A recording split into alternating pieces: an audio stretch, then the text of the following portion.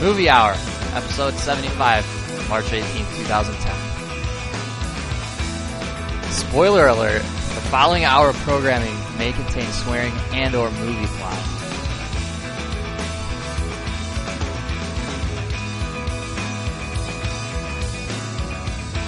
Welcome all to the Sean William Scott Ready or Not Movie Hour. I am Greg Maloney, the host of our illustrious little show today, and joining me tonight are James and Jeff. Good evening, gentlemen. How's it going?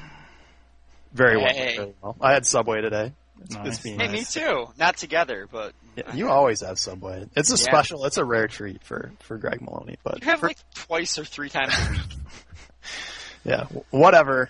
Don't act like you know It's my $5 any foot long month right now. Yeah, which is There's fantastic. no reason not to go to Subway. If this weren't the movie hour, it could easily be the Subway hour. Because Can we discuss real quick what kind of sub you like to get when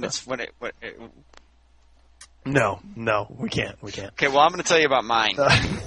I do want to talk about something just as important, though. This is actually I'm stealing the wag of my finger, Stephen Colbert, on this. To all the naysayers out there that mock my thank you. Intern just came to me with a cold Bud Ice. Wow, this is gonna be a special They night. still sell that stuff? Yeah, that's what I didn't know either. Oh, this is gonna be a fun night. Anyhow, Ask him if he's got any Bud Dry in that fridge. Any Red Dog coming? any Pepsi Crystal? Is that what you but yeah, to all the naysayers out there that doubted me for keeping my car clock at daylight savings time for the past 6 months or whatever it is, it's finally paid off. Again, as it always does. Greg, I only doubted you for the first 4 months. After that, I will never change my clock. It will forever be on daylight savings time because there is no other time than daylight savings Well, you're time. conforming now. Why don't you just switch it again? Always be the opposite. You make a good point. Wow, Why this wait butter- for 6 months? Get a I head get a better start. point. Set it now. You're an asshole. You're a dick. Yeah, we'll get to that, Jeff. We'll get to that. But yeah, I just wanted to say that. Also, I would just like to say a general shout out to all our listeners, posters, friends, family, And all relatives. Irishmen. And Amishmen? Did you say Irishmen. Oh, Since, it's I going to be didn't- St. Patty's Day here in a day. yeah, this Yeah. is true. This is true. And actually, yeah, to get to the bulk of it, we are not doing a Limerick episode today. I'm sorry, everyone. We talked about it, but we could not interrupt March Madness movie matchup month for it. But maybe you'll get a surprise. I don't know. We'll Maybe see. we'll do one for Memorial Day because we all know that dead soldiers love limericks. Or we I don't could know. do it in memoriam of the Limerick Day episode. There you go. I don't know. Don't know what I'm saying. Anyhow, that's fine. It's time to move on. It's done. It's a closed chapter. And it is time for our Holly Hunter's Hollywood Hoopla. I always trip on that one. I'm going to get it right one of these times. And the first topic, yeah, eventually. The first topic is, as everyone knows, I saw a Jason's Holly Hunter movie today. Sorry. bullshit. That's not true. As everyone knows, Jason Segel is helping write and produce the next Muppet movie. Yay! Now he's decided to star in it as one of the few live roles in the film because why not? I hope everyone's ready for nudity. Yeah. Yeah, you did point out that he likes showing the His junk. only other writing credit is for getting Sarah Marshall, where he That's was right. the lead, there were Muppets, and he was nude. So I'm pretty sure he's got to be nude in this one, too. Your logic is bulletproof. It is. Oh man, it's better than Muppet nudity. That's for sure, right? Right, guys? No. I don't know. Worse. Muppet nudity on its own might be okay, but like a human nudity, like with Muppets, could be kind of bad. Yeah, we'll see. I don't know. Regardless, If anyone knows a website where I might be able to see that, please post it to www.gungapit.com. nudity's funny. Next topic, which isn't as funny. It's not funny at all. Actor Peter Graves died this week at age 83. Sad face. R.I.P. Clarence Over. Yeah, I actually heard about that on NPR. They were telling a couple of stories that were kind of cool. played some old interview footage of him, and he was talking about how he didn't want to do the role from Airplane. Yeah. His character likes little boys in it. I thought that was kind of funny that he was all concerned about this in this outrageous comedy. See, I just thought he was just wacko. I didn't know that it was supposed to imply that he liked little boys. I just thought he liked the attention, making jokes about being in homosexual prisons and stuff. And asking the kid if he'd ever been in a Turkish prison Yeah. or You a are gymnasium so naive. or a grown man naked. How do you live in your world? Well, apparently he died of like a heart attack immediately following his birthday brunch. Really? Apparently he had the fish. Yeah, no word on whether he had the fish or the steak. Yeah, there are a lot of jokes to be made, but yeah, Peter Graves, R.I.P. Man. We're gonna add you to our wall when we get one. You're gonna be on the wall, so you will not be forgotten, and you'll be on the internet forever. So that's also a bonus. Now, on the other hand, we have another death in the celebrity world. This one being 80 star Corey Haim, died this week at age 38, which is sort of weird. We got 38, 83, 38, and his death was drug related, but I think it ended up being something about like wrong prescription or something, a little mix up in the pharmacy. I don't know. Yeah, if I could here, I'd like to say a few words for Corey here. Once there was a boy named Corey who knew a boy named Corey. Together, they found fame, even though Haim was lame. And that's the end of his story.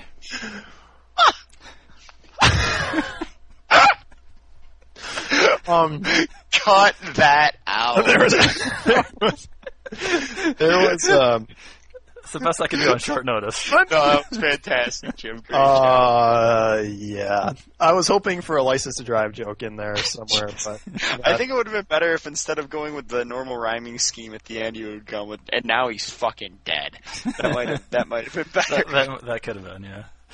he's another example of one of those just teenage kids that just couldn't deal with the pressure of fame. The pressure of fame. Although he did bounce back, but then he died. But sorry. What got him? He ended up dying from what was first stated to be a drug overdose to now I believe the story is he was on a prescription for like a flu, but with his other prescription it killed him. So like there was a misprescription thing where two things hit at the same time and boom. So drugs. I had no idea that. Oh, whatever. Okay. Anyways, I feel bad. That's way too young for anybody to die, even a child star. it's true. Well, we end on a lighter note for the Holly Hunters Hollywood Hoopla. Robert Rodriguez's latest project, Predators, has released some behind-the-scenes look at the new film. You can find it at their the Predators website. I'll make sure to put up the link on gungapit.com. With Lawrence Fishburne and Adrian Brody in the jungle with guns and like 50 Predators, this movie might have a chance. I think it's being released on July 7th of this year. I didn't realize that they were so far along. They were saying that they're wrap shooting and all that. I thought it was still like a in pre-production type thing. Oh, dude, Robert Rodriguez gets shit done. I know. Boom. He's got a lot of stuff on his plate. I'm impressed he got Fishburne and Brody to do it. Just Dude, seems what's like that. Fishburne doing? He's on Fishburne.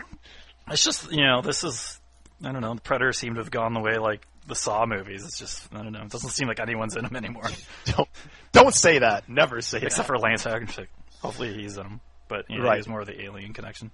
Yeah, I think, I don't know, I think it'll be entertaining, to say the least. People are going to die to Predators. Like, you pretty much got that. Did you guys watch that, the behind-the-scenes thing I linked? Yes, I like that they used some of the sound effects from the original. Yeah, what I actually wanted to point out was just how Rodriguez is like, you know what, we don't have Arnie, you can't compete with Arnie, so we went the other way. Like, and then they play sound clips from it. yeah. This is true. But yeah, something to keep on the radar, people. Predators might be sort of interesting. If you're a Robert Rodriguez fan, you might like it. But yeah, that does it for the Hollywood Hoopla, I was about to call it, which is the High Hunters Hollywood Hoopla, which moves us to the movie reviews. And I would like to start with, I don't have one, but the good news is Jim has one, so Jim can start.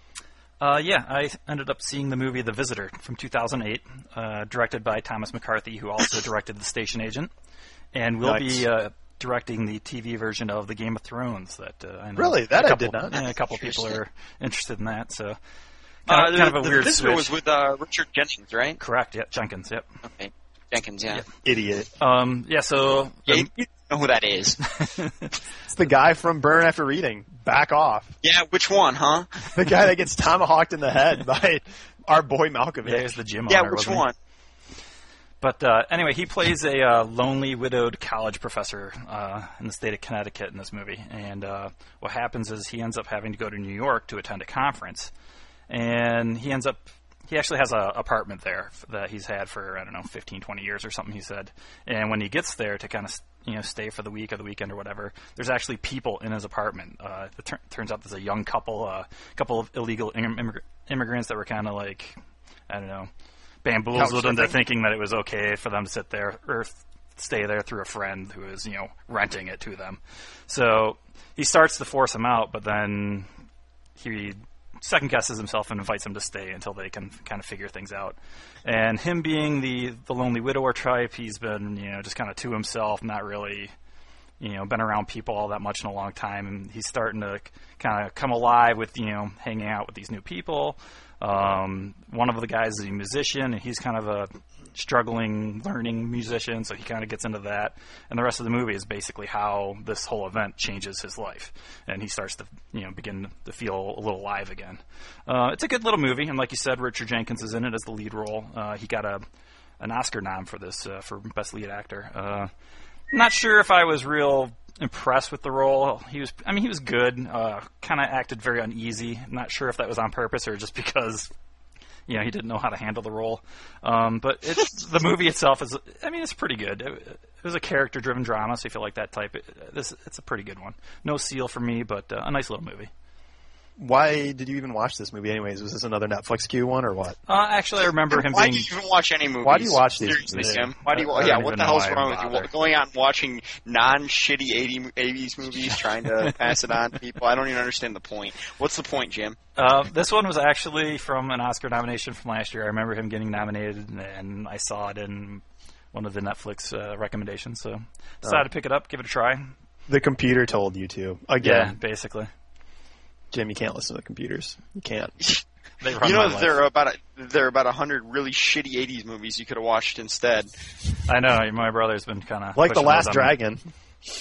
I am The curious. I'm looking for a second opinion on The Last Dragon, so if anybody wants to step up... You're the only one. You're the only one that's an in-depth discussion on it.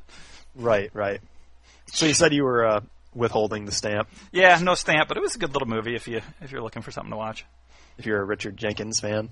Yeah, not necessary. But yeah, back to the Game of Thrones. Sort of can't wait for that series. Definitely a change of pace based off of this movie and The Station Agent. This Yeah, felt more like The Station definitely. Agent than I would, right. a lot of other movies. You know, though, honestly, I think the thing about the Game of Thrones that separates it from, that's the only thing I would say in that genre that I've ever enjoyed reading. And the thing that separates it is that it actually is a character-driven drama. It's True. not. And that's. It's not about so war, I'm pumped about it. Yeah, I don't know. And it is about war, but it's the characters. It's. Yeah, you haven't read that series, James, have you? Yet? Nope. Yet, because you're going to. Yeah, I must admit, out of all the books that I haven't read, this one's been recommended to me the most, Right. I think. Sean Bean, dude. Sean Bean. He's going to play Eddard. He's going to kick some ass. Along those lines, I actually sort of have a little bit of a review. Okay. Interesting. You don't have a movie review like myself? No, I have a review for a movie that I have not seen. A movie came out starring Viggo Mortensen and Oh, you read this book? Bullshit. yeah. Oh. It was not too long ago that it came out.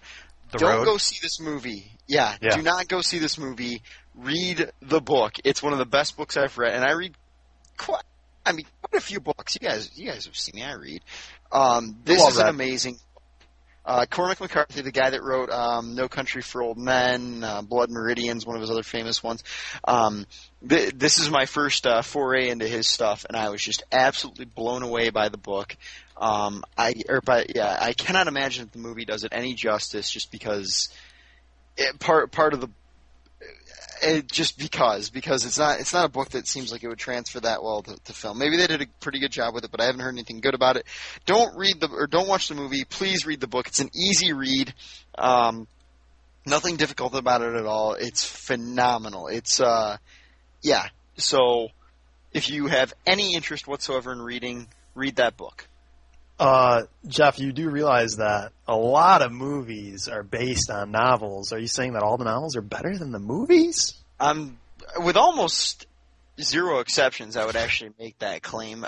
But that having been said, this one in particular is one that, I don't know, I'll probably see the movie just to see what they did, but some books you read and you can kind of picture the cinematic elements and stuff. This book is not like that. It really, a movie could not probably, in my opinion, probably could not capture the spirit of that book. Did you see the trailer at all, or no? No. The trailer makes it look kind of creepy with some of the people they run into. It's very creepy. Okay. It's the most chillingly, you can't say accurate, but it's seemingly realistic apocalypse story. It's not like zombie apocalypse or like anything like that. It's desolate, awful, horrible, everybody's starving apocalypse, and it's absolutely chilling. It's an amazing book. Weird. Now you got me creeped out about the zombie apocalypse again. I swore off preparing for it, and now I might have to go buy some stuff, and I'll be right back. Right. Cool. Well, I'm happy we have a book review and a movie review. Too bad I don't have Sorry, I won't do that often. Too bad I don't have a music review. That would be sort of cool. You could. Whatever. Maybe next time. Go get the new the XX's album. It's pretty good. The XX, two X's. You should have reviewed the Bodyguard soundtrack. It's not an 80s movie. I would have rather done an 80s movie soundtrack. Right. So, moving on to our feature of the month. Yeah, right.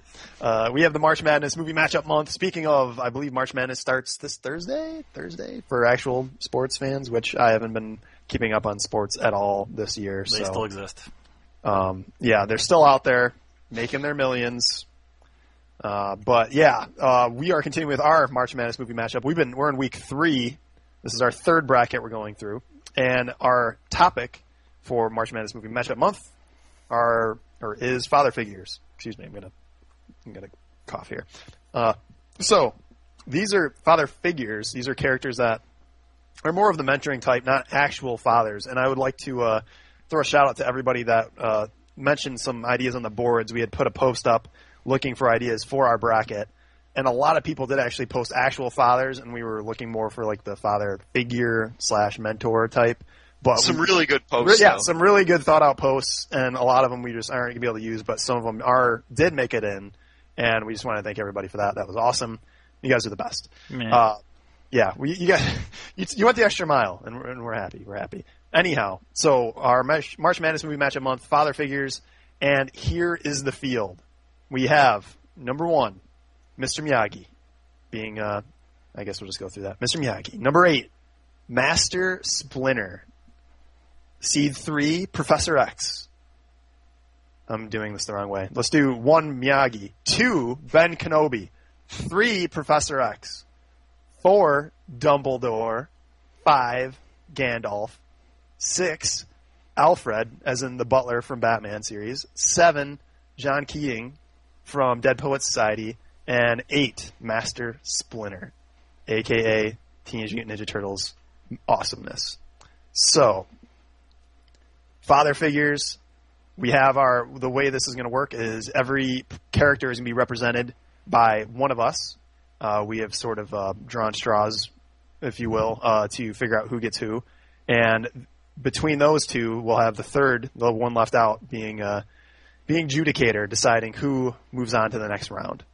So, as all brackets do, we have the high seed versus the low seed. We have Mr. Miyagi, seed 1, versus Master Splinter, seed 2 or seed 8. Master Splinter represented by Jeff, Miyagi represented by Jim, and Jeff being the lower seed. Jeff, you can start us off this time. Yeah. All right. Master Splinter, the master of the Teenage Mutant Ninja Turtles. All right. So the rest of these guys. Well, in case you didn't know, the rest of these guys are father figures to some sort of at least human-like thing. So I feel like, trying to round up 4 turtles and get them all facing the same way and doing the same thing. I mean, have you ever tried to round up 4 turtles and get them to do anything? Probably haven't even tried, because it seems like a waste of time, doesn't it? Let alone teenage turtles. Let alone Teenage Mutant Turtles. Now let's think about trying to do it with Teenage Mutant Ninja Turtles, okay? So how is he a father figure to the Turtles? I'm just saying because they didn't have anybody to help them, to give them an example, to teach them to be ninjas, and to really harness their powers for good, and show them the righteous path. That's what a father figure does. Helps and provides for, and I mean, who do you think showed them their home in the sewer? Who knows the sewer better than a rat? Yeah, a rat. So, I think that just the fact that he was able to round up 4 turtles, Teenage Mutant Ninja Turtles, and get them all to fight pretty successfully for the forces of good. Great father figure. Interesting. Well, much like Master Splinter, I am representing Mr. Miyagi, also a master of the martial arts. And for those of you who don't know, he played the father figure to the Karate Kid.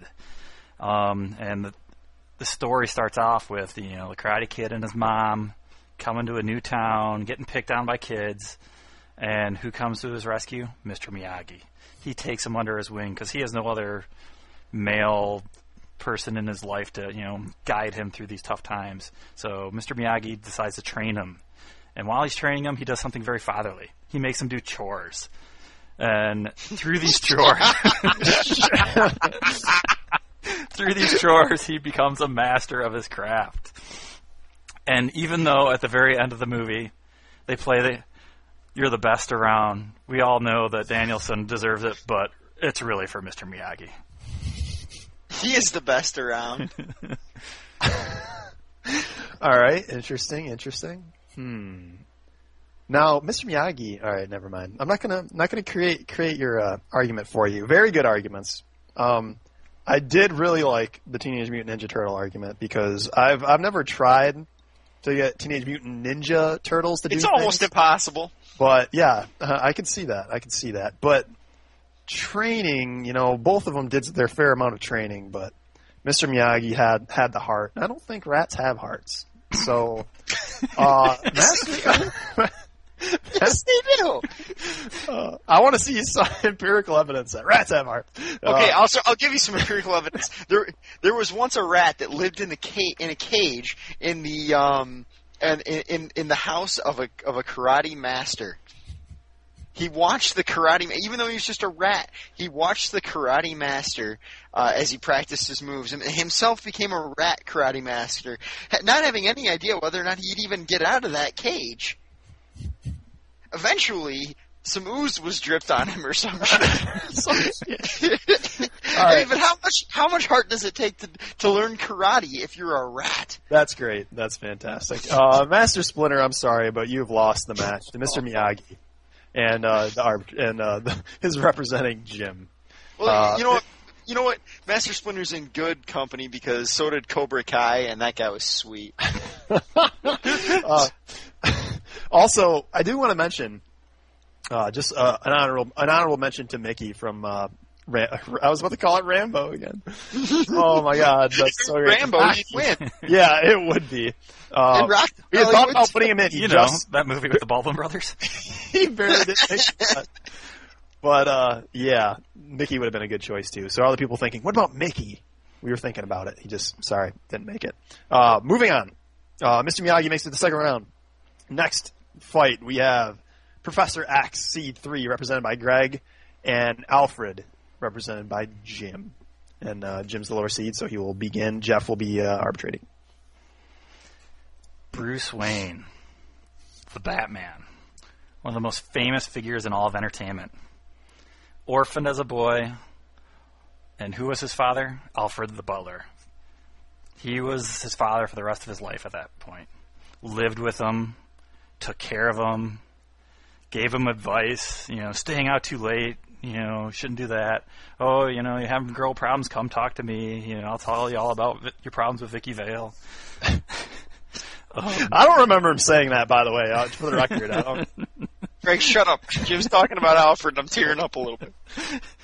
He takes care of him, does his chores for him, makes sure, his cars are ready for him. Even drives him around every once in a while like a good dad should. And that's why I think Alfred is not only deserves to be nominated, but I think he should be one of the front runners in this bracket. Jim, you stole my heart. You win. Whoa. Let me at least put out an argument here. So, Jim saying that Alfred's the father of Bruce Wayne. Okay, that's fine. That's one person. Better than fine. It's better than fine. So he becomes the father / mentor for Bruce Wayne. How about Professor X? By the way, Patrick Stewart, he's awesome.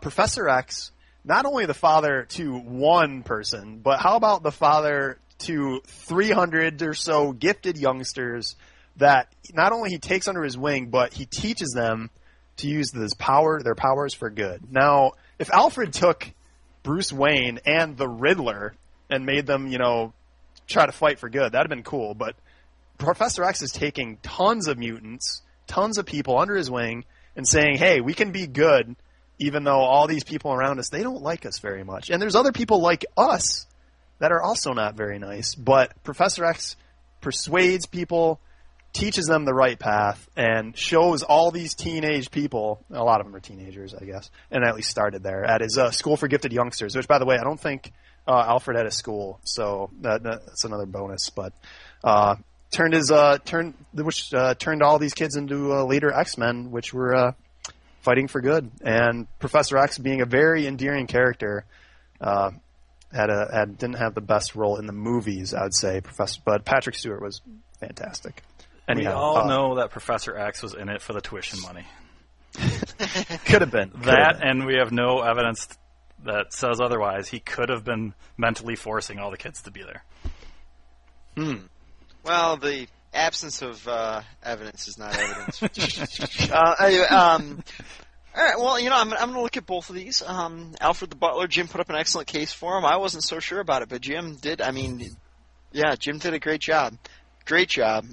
Without even mentioning that the guy that played Alfred in the older Tim Burton style movies was also in Top Secret, which is no bearing whatsoever, but awesome. Professor X, on the other hand, Greg makes a good point. Quality and quantity. The thing is, though, father figure. Not a lot of fathers with 300 kids, unless you're counting like Tiger Woods or Sean Kemp or something. Sean Kemp would be pissed if he heard that, by the way. Bring it, Sean Kemp. Bring it. Can't be that pissed. He's my dad. All right.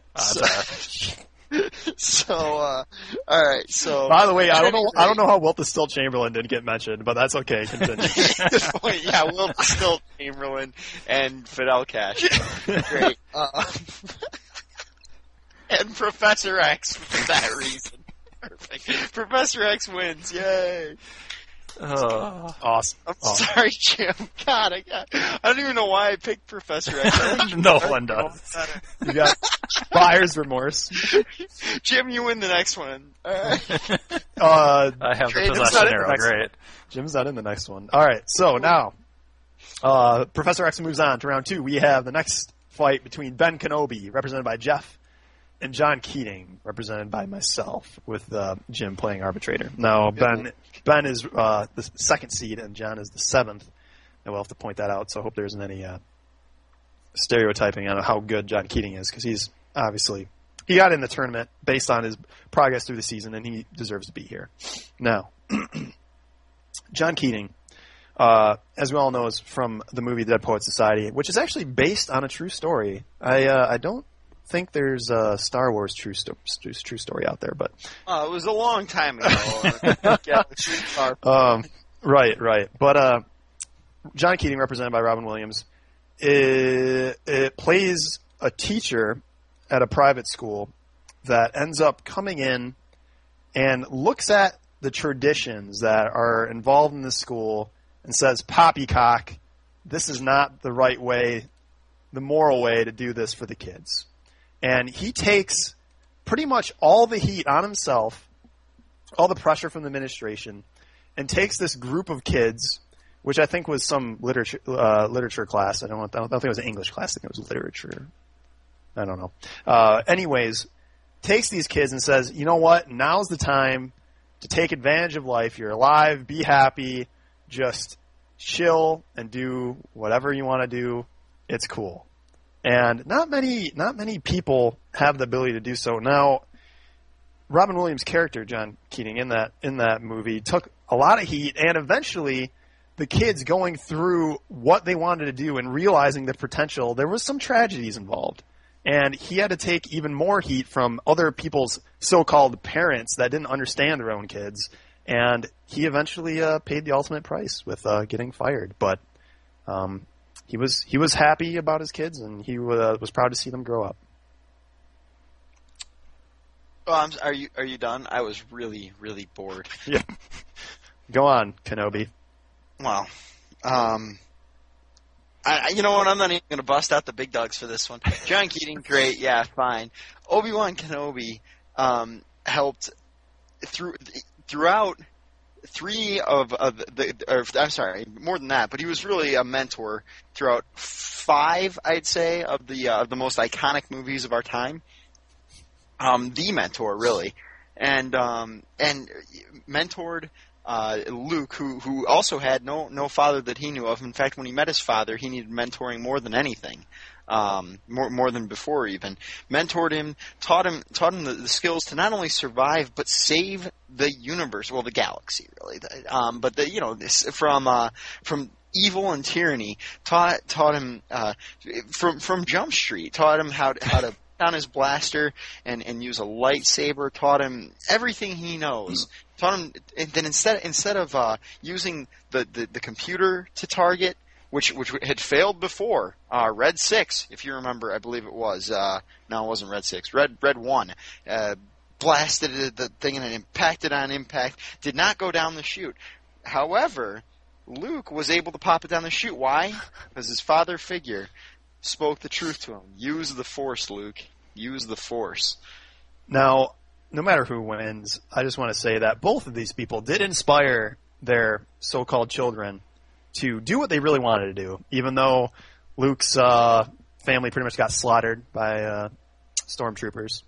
He still got to go out and join the rebellion and fight for good, and all the kids in John Keating's classroom, like, for instance, I don't remember his name, but the guy that's in house now totally ended up trying out for that play, even though his parents didn't want him to. And he did what he thought was right. And that's it's sort of the same. Save the universe, try out for a play. Well, I do love me some John Keating, but I have to go with Kenobi. I mean, saving the galaxy is pretty cool to have your kid do. I could see him, being a little too rowdy at the soccer game, so it's a good thing that he had a bigger, grander scale than mine for his Use kid. the Force. Cut that guy's head off.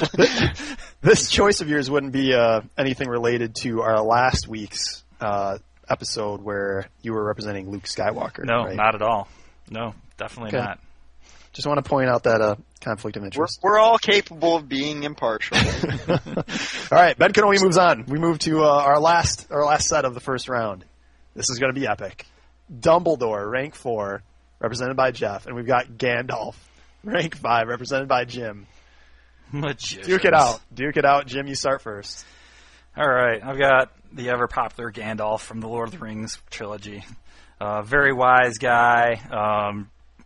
Counseled many people. His main pupil, though, has got to be Frodo, the bearer of the ring, the person that has to go through the most personal turmoil there was. Got him, pushed him in the right direction so he could achieve his goal to saving all the land by getting rid of the ring. What can I say about Gandalf? Everyone loved him. Kids enjoyed his fireworks.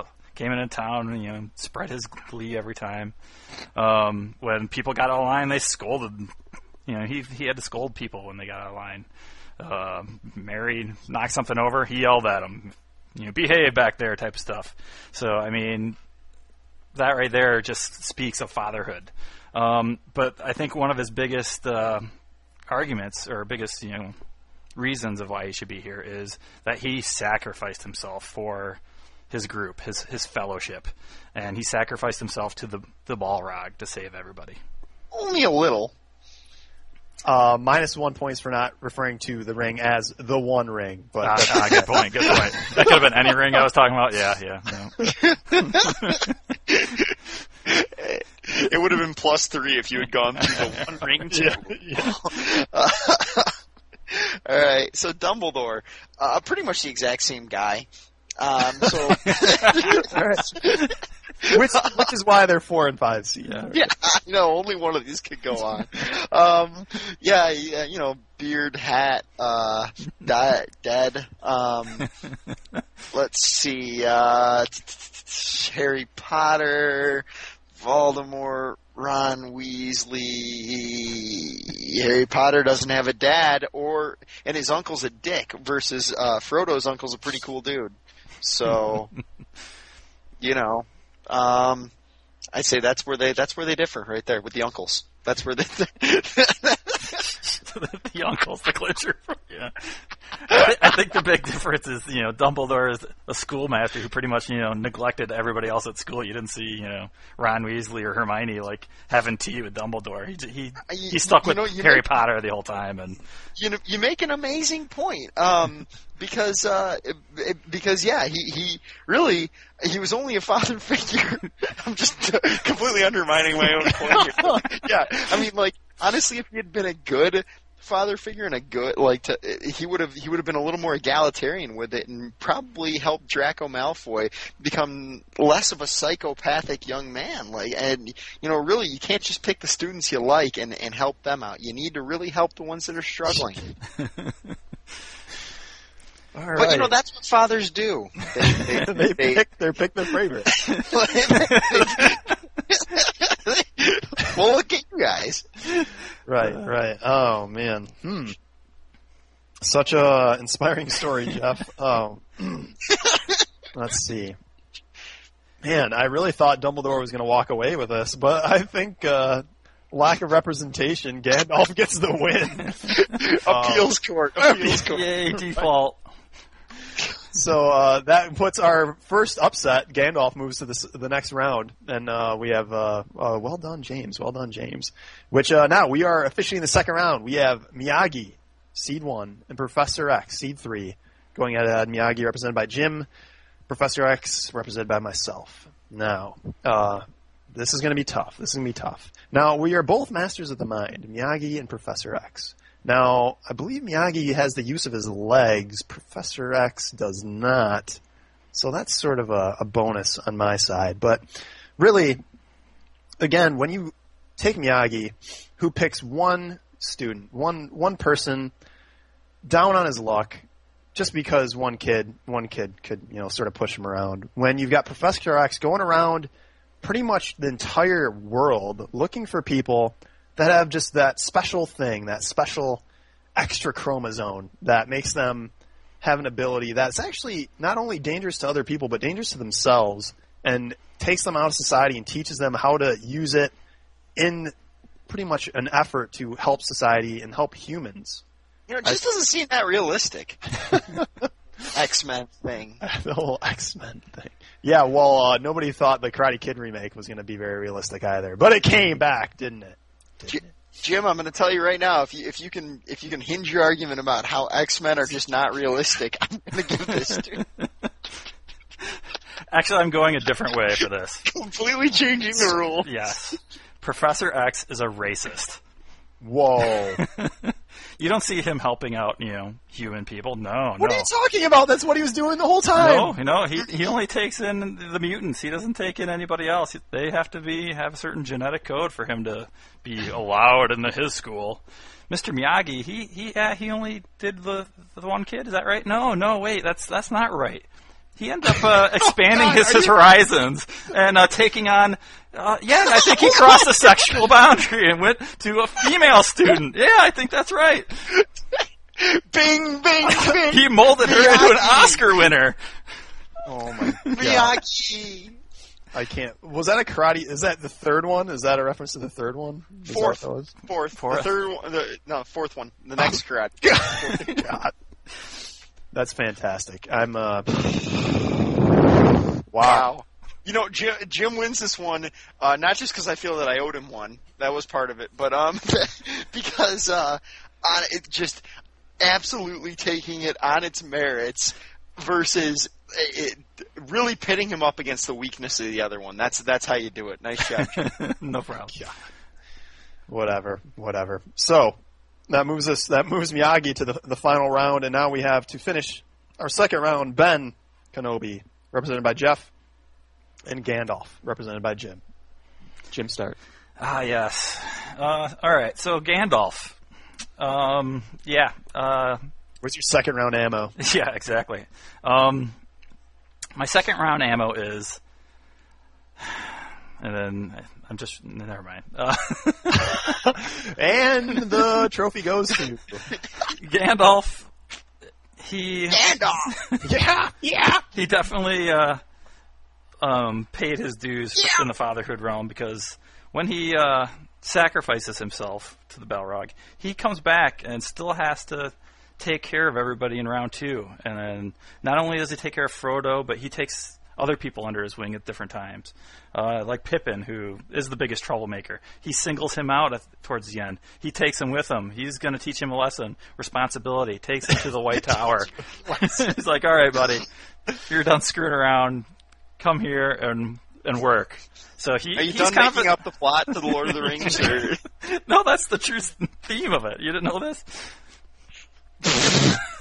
He does it to teach him a lesson? Yes. For messing around with the all-eye-seeing rock thing.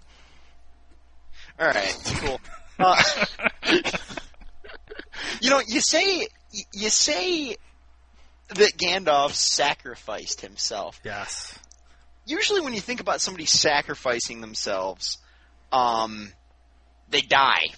And they don't get stronger and get to come back and have a riot in the second and third movie. He didn't know he was going to come back. But at the time, it was a sacrifice. Jeff, I think in the book he actually dies, so he comes back as Gandalf the White. Okay. Okay, so, like, if Obi-Wan Kenobi had gotten cut down by Darth Vader, as we all remember, in a very dramatic scene. On purpose, by the way. Yeah, spoiler alert. And come back as Uber Obi-Wan Kenobi, who was twice as tall and had a bigger lightsaber, I wouldn't have called it a sacrifice. I mean, I don't think you can really hinge anything on Gandalf's quote-unquote sacrifice. And, I mean, you have no idea, as long as we're making up plot points, how hard it is when you're dead, after you're dead, to use the Force to astral project yourself on a planet as cold as Hoth, just to tell Luke to, I mean, forget about it. Well, it must be a lot easier the second time around, because when you take someone under your wing and like try and teach them and screw them up so he becomes the worst villain of all time, then the second round is usually a little easier. Again, I think that if we want to go around screwing with plots, that's great. But Obi-Wan did everything in his power. Really, it was Qui-Gon Jinn's fault. He should have just listened to Yoda when he, in that first horrible movie, told him. And Obi-Wan did everything he could. In fact, he even went to a planet that was made of lava to try and stop him. Would you go to a planet? I wouldn't go to a planet made of lava for you guys, even if they're... there's no reason. No reason to go to a planet made of lava. Doesn't matter. I don't care what's going on there. He went to that planet to try and help. Honestly, I think maybe that helps his case. Double father figure. Jeff cites the new saga. Interesting. Jim brought it up first. Yeah. Depending on how you're going to weigh that. Yeah. It might be Jim's fault, but it might be, right. be all Jeff's idea. Very interesting. Now, unfortunately, speaking of that, we have not seen The Hobbit yet, which will be a fantastic Gandalf movie. I saw the cartoon one. Right. Well, I'm going to have to side with the Force on this one, with Ben Kenobi moving on. Now, but I had so much great arguments. Great argument. Oh, right. So, Ben Kenobi. Moving on to our final act. Now, this is interesting. Put him in a body bag, Ben. This is very interesting. We have the first and second seed meeting again, just like last week's. We didn't have that in the first week, did we? No. I don't think. No. No. Not at all. Who knew Rambo was the funniest movie ever? Right. You mean First Blood? Right. So we have Miyagi, seed 1, represented by Jim, and Ben Kenobi, seed 2, represented by Jeff. Going head to head. This is pretty much another debate between you two. I get to make the call. And again, we have we have Jeff starting this time. So, Jeff, any more Star Wars fodder to throw at Mr. Miyagi?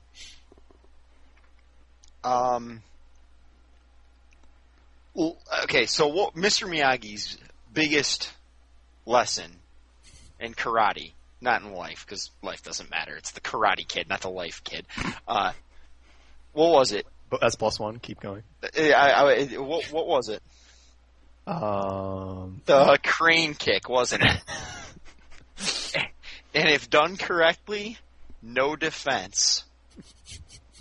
Now, do you really think that put up against someone as adept with the Force as Obi-Wan Kenobi, the crane kick would do anything? I mean, don't you? He would just cut his leg off with the lightsaber. If he even made it that far, you could probably just choke him to death or something like that. So Mr. Miyagi lied to Danielson. Lied to him. Right to his face. That's not very fatherly. No, Well, I'll tell you what is fatherly. Not only that, hang on.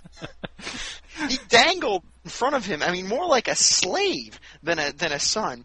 While he was doing all those quote-unquote chores, I would call it, unpaid labor, but chores, when he was doing all that, dangled in front of him, I might teach you karate. And Danielson got his ass kicked all the time. He got his leg broken. What did Miyagi do? He put his hands on it. Come on. I do believe Mr. Miyagi gave Daniel a car. car. Yes, gave him a car. His choice of cars even. Had a lot full of them. Just like, pick one out. Whose cars were those anyways? Does Miyagi really have all those cars? Or Of course, he won them in karate tournaments. everyone was putting up their car in karate tournaments. But let me tell you about a little bit of the fatherly moments for Miyagi. His his adoptive son, whatever you want to call him, his son figure, Daniel, loved him so much that he went to Okinawa with him to help solve his own problems and fight for Mr. Miyagi's love of his life. They hung out socially, did birthday parties together. As we mentioned, gave him a car. And there are a few pearls of wisdom that speak to everyone, not just Jedis and Karate Kids, that we learned from Mr. Miyagi. And those are, don't forget to breathe, and always look eye. Congratulations, Jim. You won the tournament. Mr. Miyagi wins. Congratulations. No, come on. You're the best around. We're going to play that. Yeah, stop right now. Play that.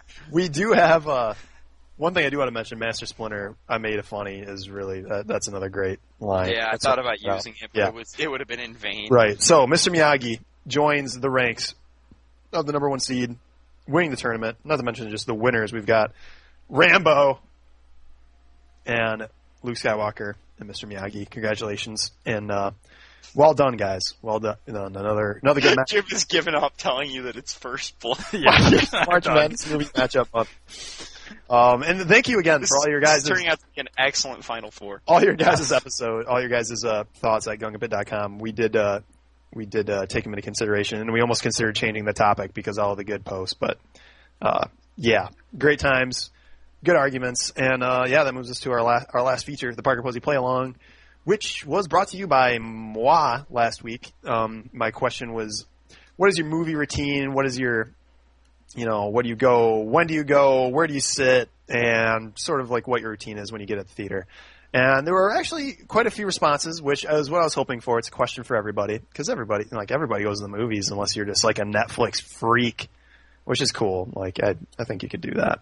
It's a possibility.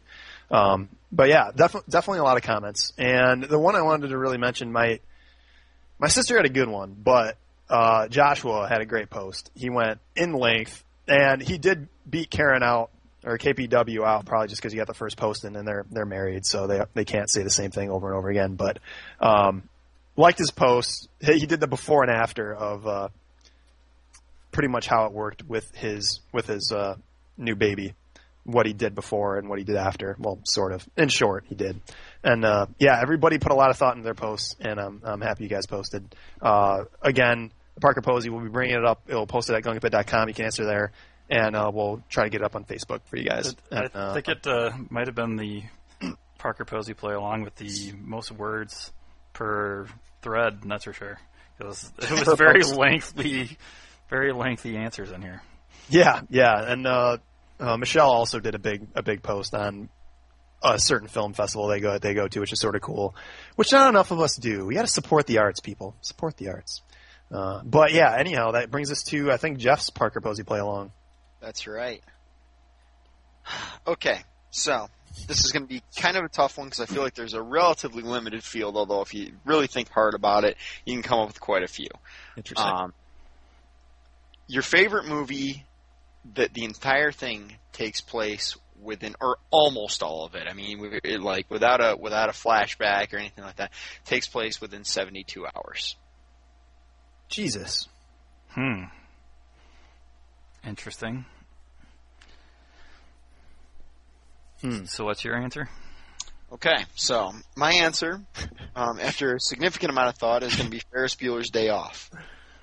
Not bad at all. The entire thing takes place basically within the hours, within the workday. So, sorry, I'm going to interrupt completely. What was your side note about flashbacks? No flashbacks allowed? No, I'm saying, like, the bulk of the movie has to take place during that period of time. Okay. There can be flashbacks, or, there can be, I don't want to give away, I'm thinking of a few examples, but I don't want to give them away. Okay, all right. You want to pick, but there can be a couple minutes set up at the beginning of the movie, and then that person travels someplace else, and that's where the movie takes place, or whatever it is.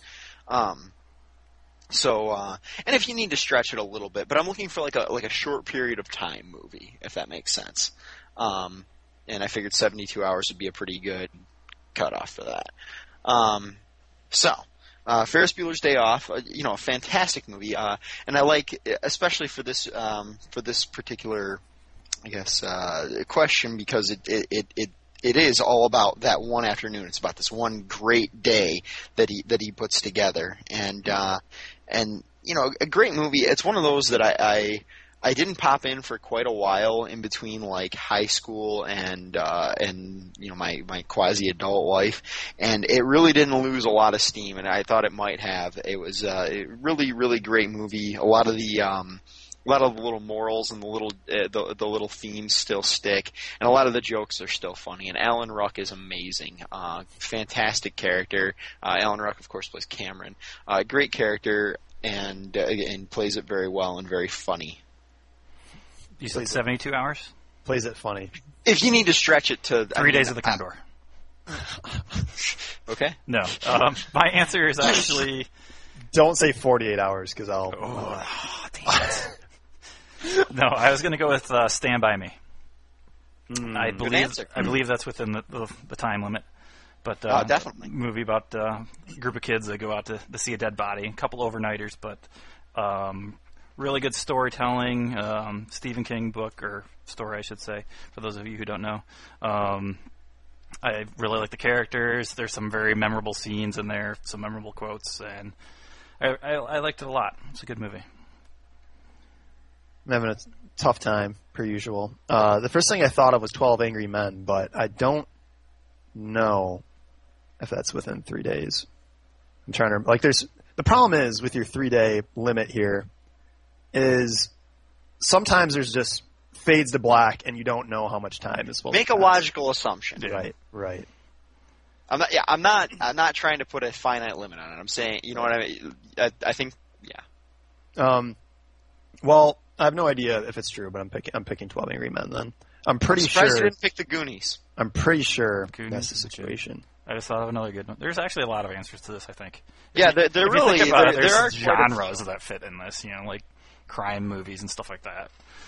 So There's a lot of Dick good. Tracy? Is that what you're trying to say? Is my answer should be Dick Tracy? I've never seen that movie, so I can't speak You've to it. never seen Dick Tracy? No.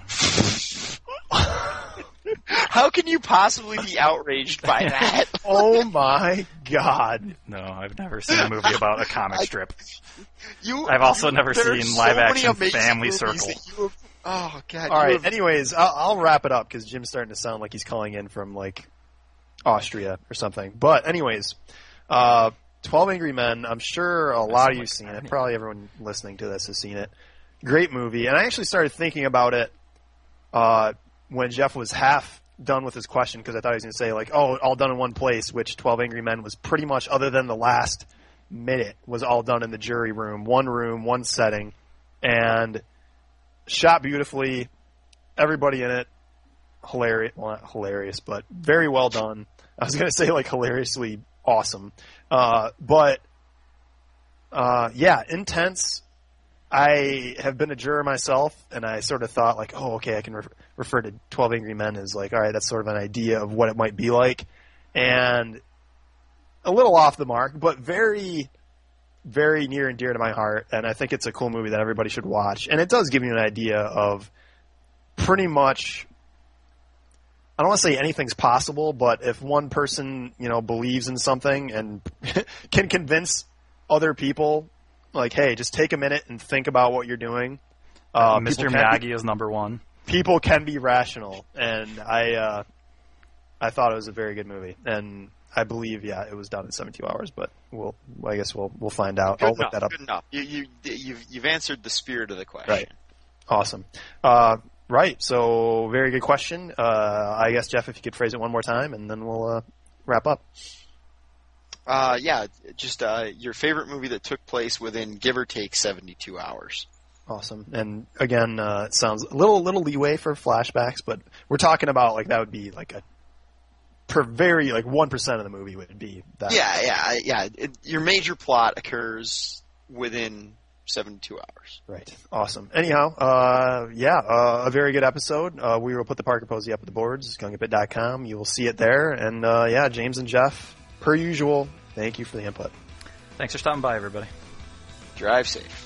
Hope you guys enjoyed the March Madness Movie Matchup Month, and happy St. Patrick's Day, everybody. We'll have to make up for it with another Limericks episode sometime. Thank you all for listening. The Sean William Scott, ready or not, movie hour. See you guys later.